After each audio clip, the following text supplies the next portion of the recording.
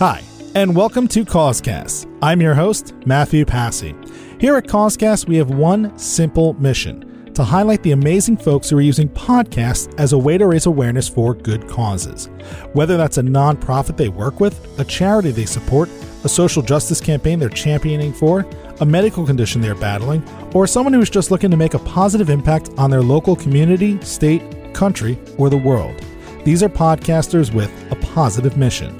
Along with raising awareness for our guests' favorite causes, we're also going to see if we can raise some money to support their efforts.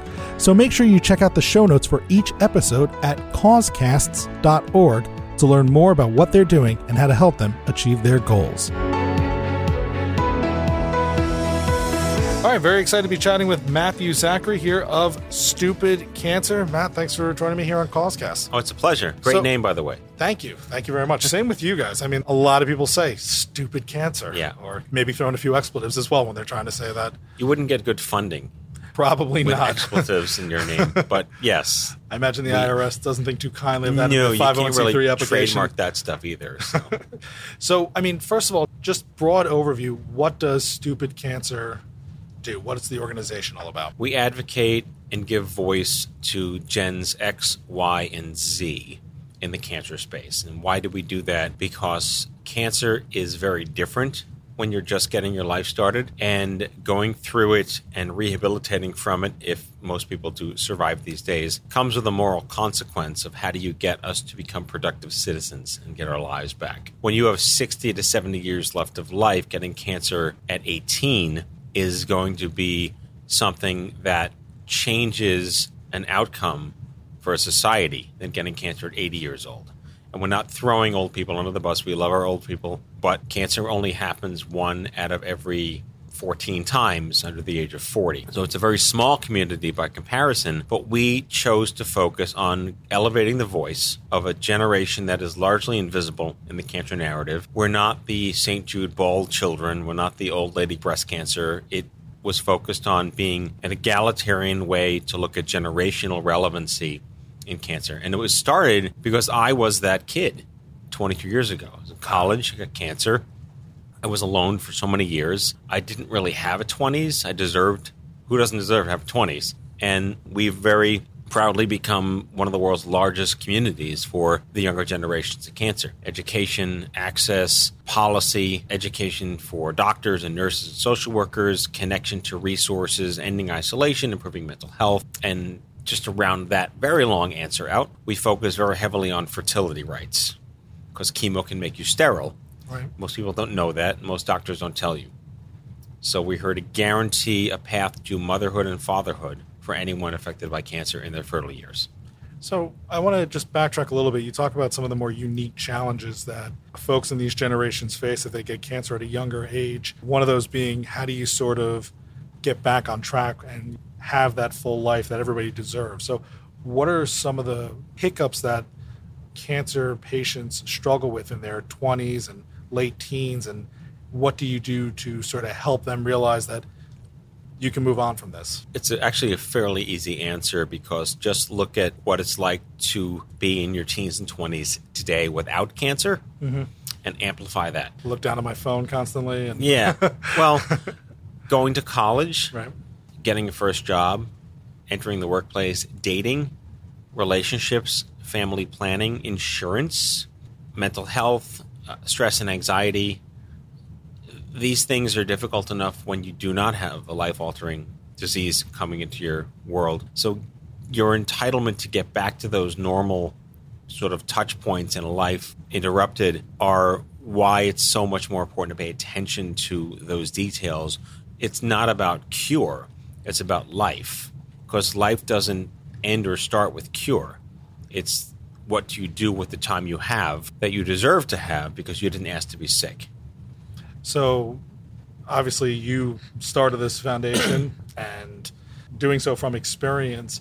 What were some of the challenges when you first got started with this organization, and what are some of the milestone growth points that you've had since its inception? What I'm most proud of is that 10 years ago, 11 years ago, 12 years ago, that these 1.4 million Americans that comprised what we call the young adult cancer community had no voice. They were truly invisible. And that could range from just being part of data studies, clinical trials, behavioral research, genetic testing, medical journals, nurse education, institutional best practices, standards of care, guidelines, hospital experience integrations. None of that existed 10, 12 years ago for young adults specifically. It was kids and everyone else. So the concept of age appropriateness was born to restore equity and dignity to a population that was very different and should be treated holistically, medically, allopathically very differently. Because if the goal is outcome and cure, however you define the word cure, getting someone to that finish line is very different when you're not 80.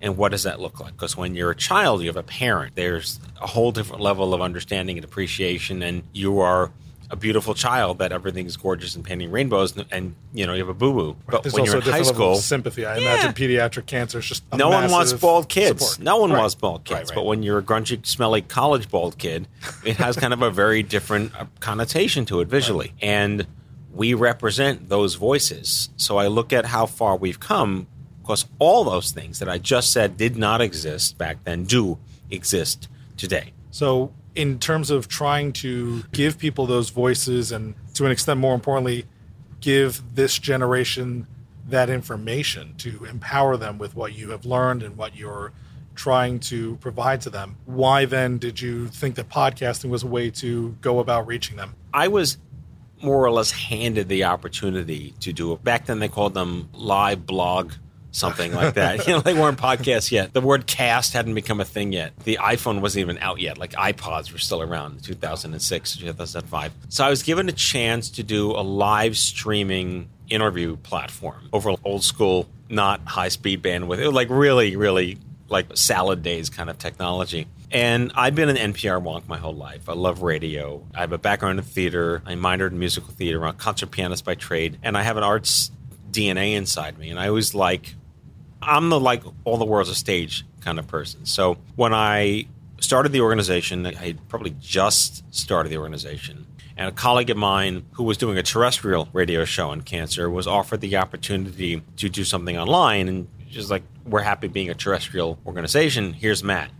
So she throws me to the wolf. And I'm doing a show. All right, I guess I'm going to do a talk radio show on some crazy low-tech thing. And the stupid cancer show was born on May 28, 2007. And it's funny, you can go back to those days and listen to the first show and how green everything was and how exciting it was. But at that time, especially for this generational approach, there was no voice. But literally, I was a voice. The voice. I became, when there's none, you're the best and the worst at what you do. So I happened to be in the right place at the right time. I took a chance, got on the stupid cancer show platform, created everything, and was able to create 408 broadcasts, winning all these awards and millions of followers and listens on iTunes and whatnot, syndication on Blog Talk Radio and iHeartRadio and Stitcher. And we didn't know back then the potential for this. Like everyone that was on YouTube 6 years ago that now has 30 million followers, you didn't really know back then what YouTube would become. Right. We didn't know. I had no idea that this show would become something so important to the community because it was a platform that just had never existed before. So since you started, as you said, prior to the iPhone and the first explosion of podcasts, we've had a few, quote, renaissance moments in podcasting. What changed with the show? What changed with your approach to it as the popularity of podcasts grew? Crowdsourcing. Oh, okay. And more of a two-way communications with the audience. I believe that the river should carve itself and that you don't nation build. So the young adult cancer community was bespoke by itself. We were the ones yelling and screaming that no one cares but us. Enough with the ribbons, enough with the athletes, enough with the body parts. This is an egalitarian community where the playing field is leveled when you're not 90 years old. So it went from just having really, really compelling one-to-one interviews like these with other stakeholders, other angry upstart rapscallions like myself, and it moved towards thematics, almost educational programming, where we would have an expert on fertility preservation, an expert on survivor guilt, an expert on caregiving, an expert on name your educational workshop Mad Libs, fill in the blank. And people started to rely on the show for content before content was king. And listening to what the crowd wanted, saying, hey, who would you like to have on the show? Kind of like the call-outs on YouTube these days. Old school, comment below. We didn't have a comment below back then, but it really was. Send us your feedback. Tweet us at Stupid Cancer Show. Tell us some guests. Tag people in your profile. It really became this Renaissance-ish adoption of where the future was headed in social media, before social media. And it was also, it sounds like it was a very democratic platform. This wasn't democratized. This wasn't your mic. This was the community's mic that you were just the filter. It's always really good to be in person like this and having someone physically here in the studio. But we did call-ins from Skype all over the world. We had politicians and CEOs and celebrities and the president of the National Cancer Institute. Really, it became the media buy without buying media, where people just really wanted to be visible and come on the show. We're currently moving all 406 shows to YouTube right now, so you can listen to all the archives, and we'll be tagging them on that platform because that's where people are these days. We're on SoundCloud, and we're still on Stitcher and iHeart, but the whole point is it really proved that if you democratize what the patients want, you're no longer dictating what they should think they need or tell them what they need. And that, to me, is what young adult cancer is really all about. So the show, there haven't been just pure audio shows on the podcasting platform since 2016. You have shifted a lot to video. Any particular reason why you felt that move was appropriate? Trends. Okay. Trends in consumption. Even though we do see we're still seeing growth in the podcast consumption. Yeah, but space. Unless you're Mark Maron or Positive America, it's very hard to do long-form podcasts these days. And we just found that there was some attrition to some of our other channels, and social was growing. Instagram stories was becoming a thing. They just launched stories. Snapchat was heading up the charts, and we found that there was more of a direct impact to our messaging and our calls to action on those platforms. So we took a year off, did some research, talked to our community, did some surveys, audited all the shows we did in the past editorial-wise, and it came up with a new journalistic strategy on how is it that we as Stupid Cancer want to keep being a leader in this level of outreach and digital and democratization. So, the fact that we're taking all the shows and putting them on YouTube is kind of interesting because no one's really ever done that before. But at the same time, moving towards these 5-minute, 10-minute sort of snackable chunklet shows, and then doing specialty shows and thematic shows and using playlists as patient education is a very different way to leverage YouTube without having my kids watch these shows. I feel like I'm the old dad now. They're watching people play Minecraft on YouTube. Like, why would you watch someone play Minecraft on YouTube? Just play Minecraft. I can top that. I forgot who it was, but are we doing old dad moments now? Oh, this is sort of old dad. I mean, my kids are too young for me to be old dad. They're only one, but okay. There's people who are watching people study on YouTube. What? There's a girl, she's just sitting there reading her books in her bedroom. She's got a YouTube camera on, and people just sit there watching. I don't get it.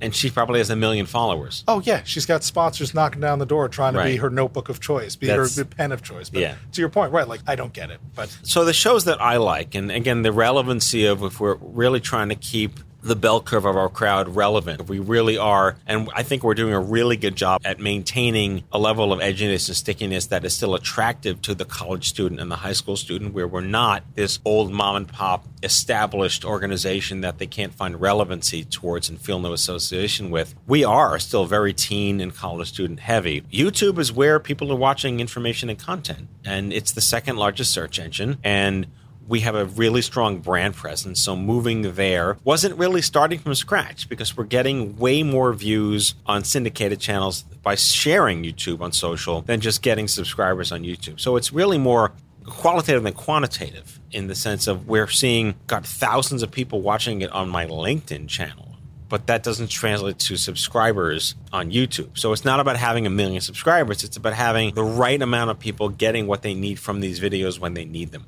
How do you measure that success? To your point, you said you don't see necessarily somebody watching your LinkedIn channel becoming a YouTube subscriber. So how do you then determine that those videos are working? What's the metric that's most important to you? So I'm not going to answer your question yet, answer. That's fair. We are a holistic ecosystem. Okay. All nonprofits should exist as a holistic ecosystem. Your point of entry is determined by the end user. I can't tell you whether someone's going to go to our site and join us on YouTube. They're going to download our app, become a user, and come to CancerCon. They're going to show up in a meetup and then write for our blog. It really is a choose your own adventure of how you want to feel empowered through the brand. So I don't want to get caught up in what a measured success looks like when it really is more of, I learned how to talk to my children because I listened to Matt on the show with an author that wrote a book about that, or my life changed because my wife and I went to CancerCon and we are a better couple now and can talk about her sexual health while she's dealing with ovarian cancer. Oh, sorry. So this concept of metrics in the theme of not answering your question immediately is how I tend to think about consumer experience in healthcare and cancer. You really want to have a balance of intangibles with measurables, because you can't quantify how much happier you've made someone feel, whether they've watched the show or come to CancerCon. These touch points of our brand, even just knowing you're not alone and never doing any of them, is important to lots of people. So, but from a qualitative state, I tend to focus more on our surveys and our studies and our market research database, and not necessarily how many people join the newsletter. We can quantify how many cancer centers we reach out to and how many nurse navigators and social workers we have relationships with, how many flyers and tchotchkes we ship out to cancer centers, what their supply chain management looks like. We know we're hitting tens of thousands of people a year, scaling every single year based on our capacity and funding to reach more young adults. We're international now. We're building a foothold in Western Europe. So reaching more and more people who need to know they're not alone, and they'll figure out their entry point into here. The most measurable, I don't give short answers, by the way. That's okay. is CancerCon. How many attendees can come? Who can afford to come? How do we make it more accessible? How do we reach different communities of color, low-income communities out there, making it more, I keep saying egalitarian because that is what we want to do. We don't say, oh, you have breast cancer, you can't come here because we're a colon cancer group. We are everybody. We're Festivus for everybody. That we're the Cancer Festivus organization. I'll just say that right here on this show. That's a great way to describe it. I also think what you're talking about is important and something that other nonprofits and charities who are thinking about using, whether it's podcasting or any digital medium, it's not just putting out content and seeing who listens, but using this medium, social media, YouTube, as community building. And it seems like you know that, you've done an excellent job of that. And the fact that you're able to put on events and bring people together more than just talk at them, have a conversation with them, seems to be what is a big factor in your success. That is nearly verbatim on our market research studies. I did not see that in advance, for the record.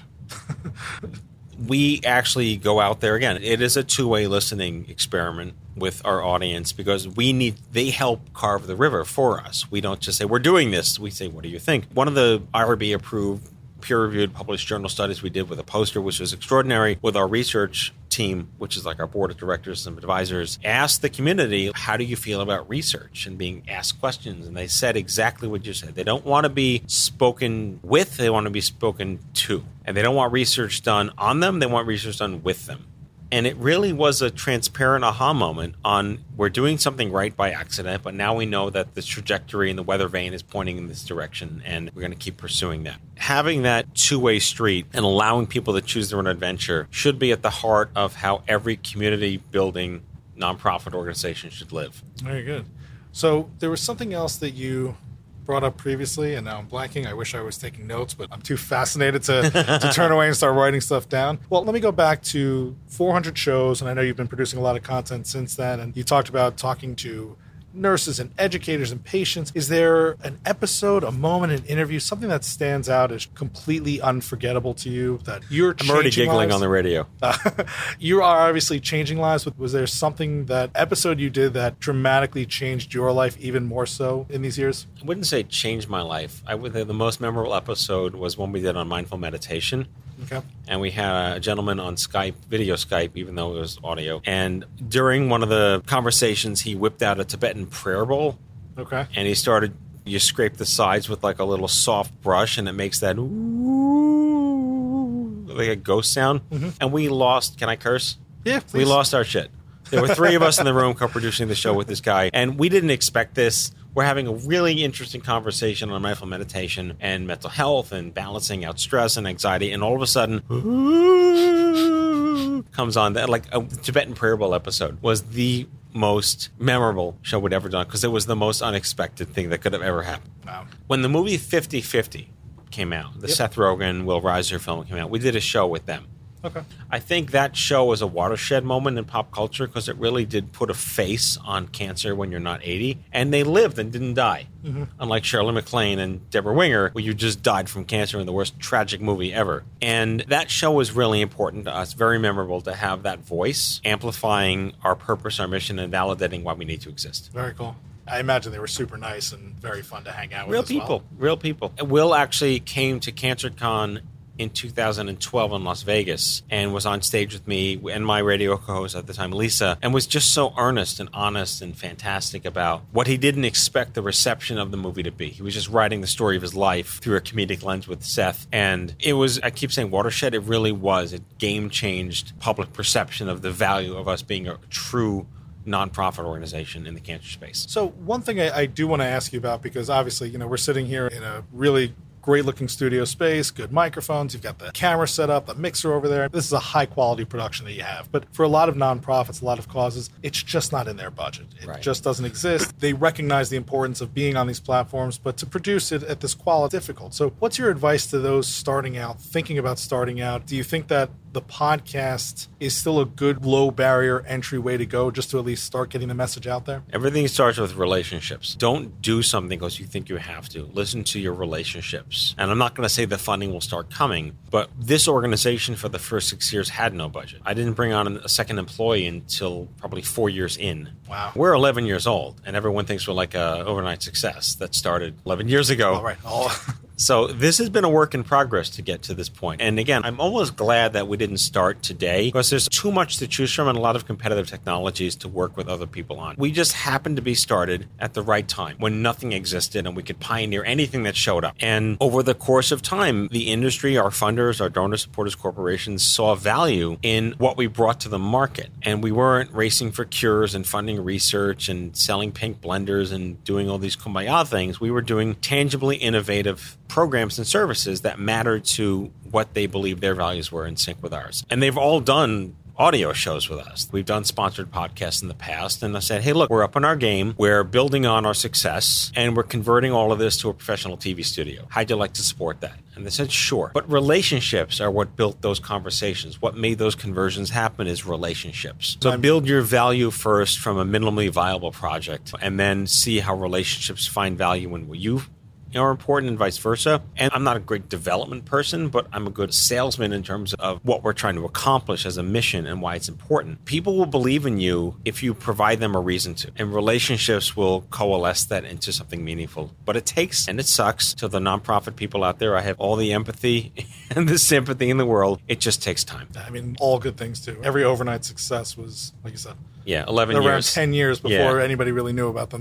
But it really was a very compelling use of our partnerships and our friendships with funders, whether it's a corporation, a Fortune 500 company, a bank, a lawyer, a law firm, pharma companies, individuals, whatever it was. We need to up our game and do this now to reach more people and exponentially increase our impact and our reach. Will you support it? Yes. So we built the studio. It's a work in progress. We have a lot more cool things to happen. We're building in more lights and better microphones, and we're going to do hiring a production assistant to do we have 3 cameras, which you can't see right now on the radio here, but we're going to do multi-view shots and do Skype integrations and add other co-hosts and different guests and different shows. So really building a media channel through this room. And to your point earlier, sort of egalitarian democratization, like turning this over, you're going to turn this over to more of the members, to the community, to be able to use it in ways that they think would be beneficial to the cause? I think there's a lot of missed opportunity by not capturing organic media. And there are so many incredible stories out there, even if it's a 2-minute selfie video that you send to us that we could show on our show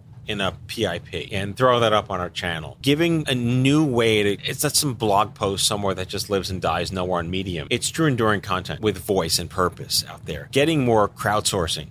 Like where it all started, crowdsourcing. What would you like us to talk about? Send us your videos of what's important to you, and we'll throw them up on the web and show the world what we want. That is what is going to be the future of this platform. I also imagine that with the community that you're dealing with, and we're focusing on lives. We're focusing on what happens from the start of this diagnosis to the treatment to moving on and getting past it. But I imagine there's also still a lot of hardship that you deal with and a lot of tough moments. How do you push through? How do you sort of recognize that and still give people so much hope and so much empowerment to have a full, successful life. So I quote Tony Stark from Iron Man 2. Whoever wrote this part of the script gets props.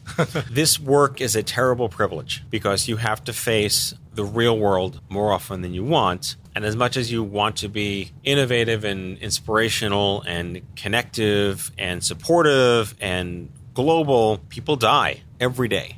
We lose children, we lose young adults, we lose family and friends and sisters and parents every single day. So there is a managed morbidity to everything we have to balance every single moment. And that doesn't mean we shy away from it or pretend it doesn't exist. We have done shows on grief and loss, bereavement, end of life, metastatic cancer, fear and anxiety over your last days on earth. What's it like to watch someone die? What's it like to go to a cancer funeral when you just got married the week before, dying while pregnant? These are true, honest, raw, real things that are living and breathing in our DNA all day. And how do you not ignore them, but how do you leverage them to keep moving forward and give people the hope that they need at any moment's time? It's a terrible privilege. Terrible privilege. It's a great way to put it. Well, I mean, it's a phenomenal organization. It's phenomenal work that you're doing. When I put the word out there that I was looking for people in this space of cause-based digital media production, your name came up several times. So they were all on payroll. Okay. Well, then everybody earned their keep this week. Yes, good. But yeah, the name came up several times. The organization, it's doing incredible work. I think your approach to this, your thinking about this, is something that we can all learn from, whether we're doing cause-related work or anything else. The importance of relationships and giving that platform over to your audience and letting them, as you said, let them shape the river. Yeah. So I think there's something we could definitely all learn from. And so, as with everything else, we are going to have a fundraising page set up so that folks who are listening to this, who want to support a great organization, stupidcancer.org, they can give money and they can help you with what you're trying to do and what your future missions are. And in the meantime, go over to stupidcancer.org, learn more, download the app, whatever touch point you think is appropriate to you, please get involved somehow. Choose your own adventure. Choose your own adventure. And it's the club no one asked to join, but once you're here, your family. Nice. And Matt, I just want to thank you so much for inviting me into this beautiful studio and for sharing the story here on Causecast. It's been a pleasure, Matt. Thank you. We're shaking hands on the radio. Goodbye, folks. Thank you so much for listening to this episode of Causecast. Again, if you've been inspired by the work of our guest, please check out the show notes in your podcast app or head to causecast.org. There you will find links to the work of our guest and a special donation link set up to support their favorite cause. All the proceeds are going directly to that cause, minus any administration fee on the platform that they set up. None of the money is coming here to the Causecast production. Also, while you're at causecast.org, make sure you follow and subscribe to the show on Apple Podcasts, Google Podcasts, or wherever you enjoy your podcast show.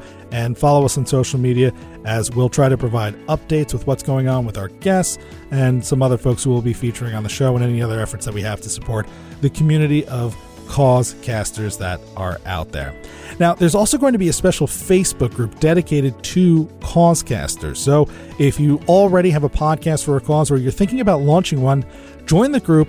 It'll be dedicated to providing resources and answering questions specifically for Causecasters. Hopefully we can do things like arrange some special nonprofit pricing of various podcast services to help you with your venture and, keep you under budget, because we know a lot of people doing Causecast are not going to be reaping in the money.